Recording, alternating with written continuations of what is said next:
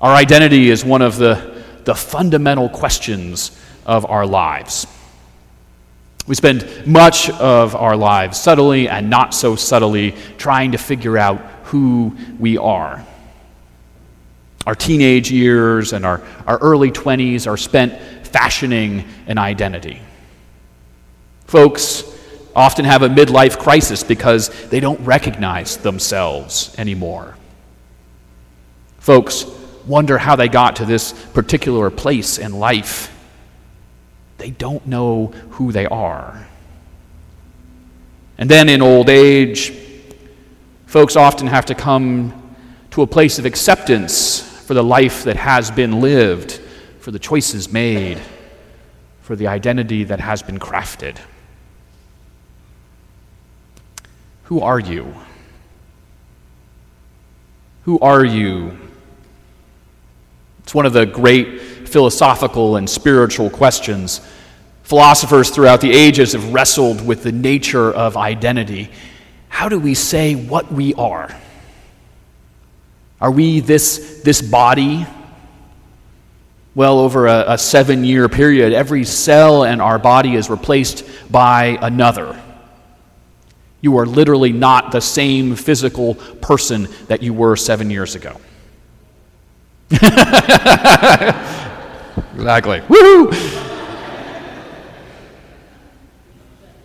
Or are you your memories? Are you the person who remembers going to that certain school and who met that certain someone? That's one way of crafting identity. John Locke does that. There's even a style of Zen Buddhism that invites people to meditate on this one question: who am I? So who are you? This morning, Jesus answers the question for us. But of course, because it is Jesus, there is nothing straightforward about his answer. Jesus has climbed up a mountain, and the crowds have gathered around him, and his disciples have gathered even closer. And Jesus has just given them the gift of the Beatitudes.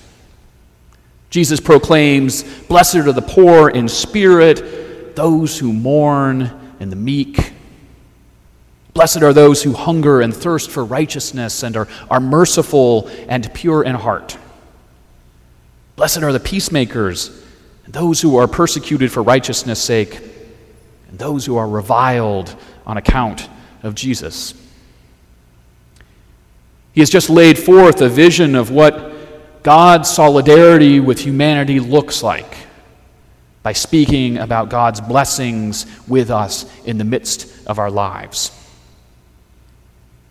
And it is immediately following these pronouncements of blessing that Jesus tells his listeners, "You are the salt of the earth. You are the light of the world." These are provocative claims, ones that we can quickly brush over. My mom used to use that expression all the time. "Oh, so-and-so, he's the salt of the earth." But salt and light are essential for life as we know it. Though we have too much salt in our lives, in the ancient world, salt was a valuable commodity. Wars were fought over salt. Access to salt was tied to social class and to placement in society. It was considered a healing agent and a preservative and a basic necessity for life. And light, we all know that the vast majority of life on this planet is necessarily linked to the light of the sun. Salt and light are both essential, and they're both necessary. And so here is Jesus, claiming that his listeners are salt and light, essential and necessary. This is a challenging word. Perhaps it would be easy to accept if Jesus called himself salt and light, that makes sense, right? For instance, in John's gospel, Jesus says things like, "I am the bread of life," or "I am the vine and you are the branches." And he even says, "I am the light of the world. Whoever follows me will never walk in darkness, but will have the light of life." That Jesus would say this about himself as the Christ of God, that feels right. That feels comforting to my ears.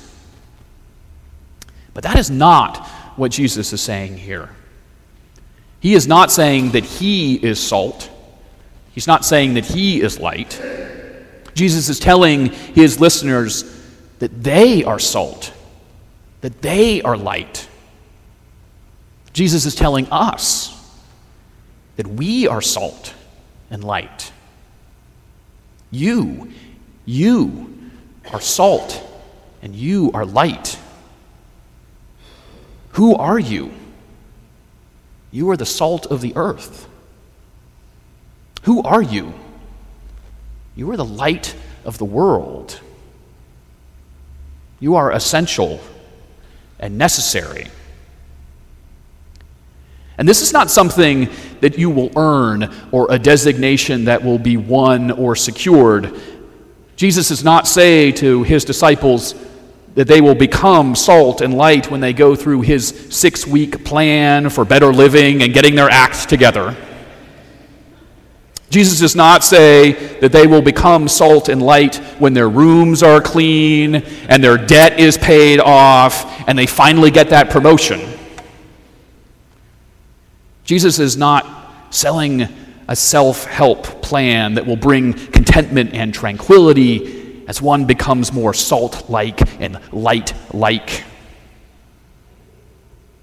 No, Jesus says they are salt. Jesus says they are light. Are, present tense, salt and light. It's not a title to be earned or a designation to be won, but rather an identity to be lived into and a vocation to be expressed. You are the salt of the earth, and you are the light of the world. You are a child of God. You are the beloved. God is well pleased with you. This is who you are. Before you are anything, you are salt and light. Before you are an American or an Episcopalian or a parent or a sibling or a bowling aficionado, I know there's a couple of you out there, you are the salt of the earth and the light of the world. This is who you are. And so Jesus offers us both this assurance, but with the assurance comes a challenge. Jesus assures us of our identity as the salt of the earth and the light of the world, but with our identity comes this challenge. For our task is to live into who we are. We are to be ourselves as salt and light. We are called to give our saltiness to the places and spaces around us that need taste. We are to shine light into places of darkness. We are not living into our identity if we hide our light under a bushel basket, Jesus says. If we keep ourselves from sharing our lives with others, particularly those in need. We become more of who we are when we let our lives shine with God's grace and God's love.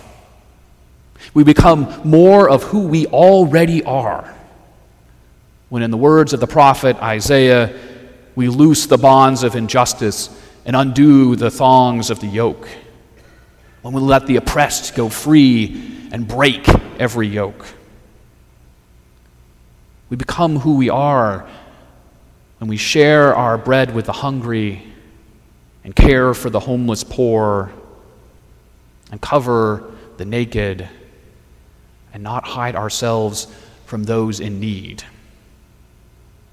Then we are told, our light shall break forth like the dawn, and that healing shall spring up quickly.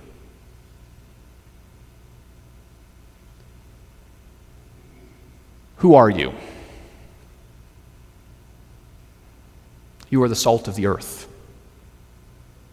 Who are you? You are the light of the world. Let that light shine and live into who God called you and created you to be. Amen.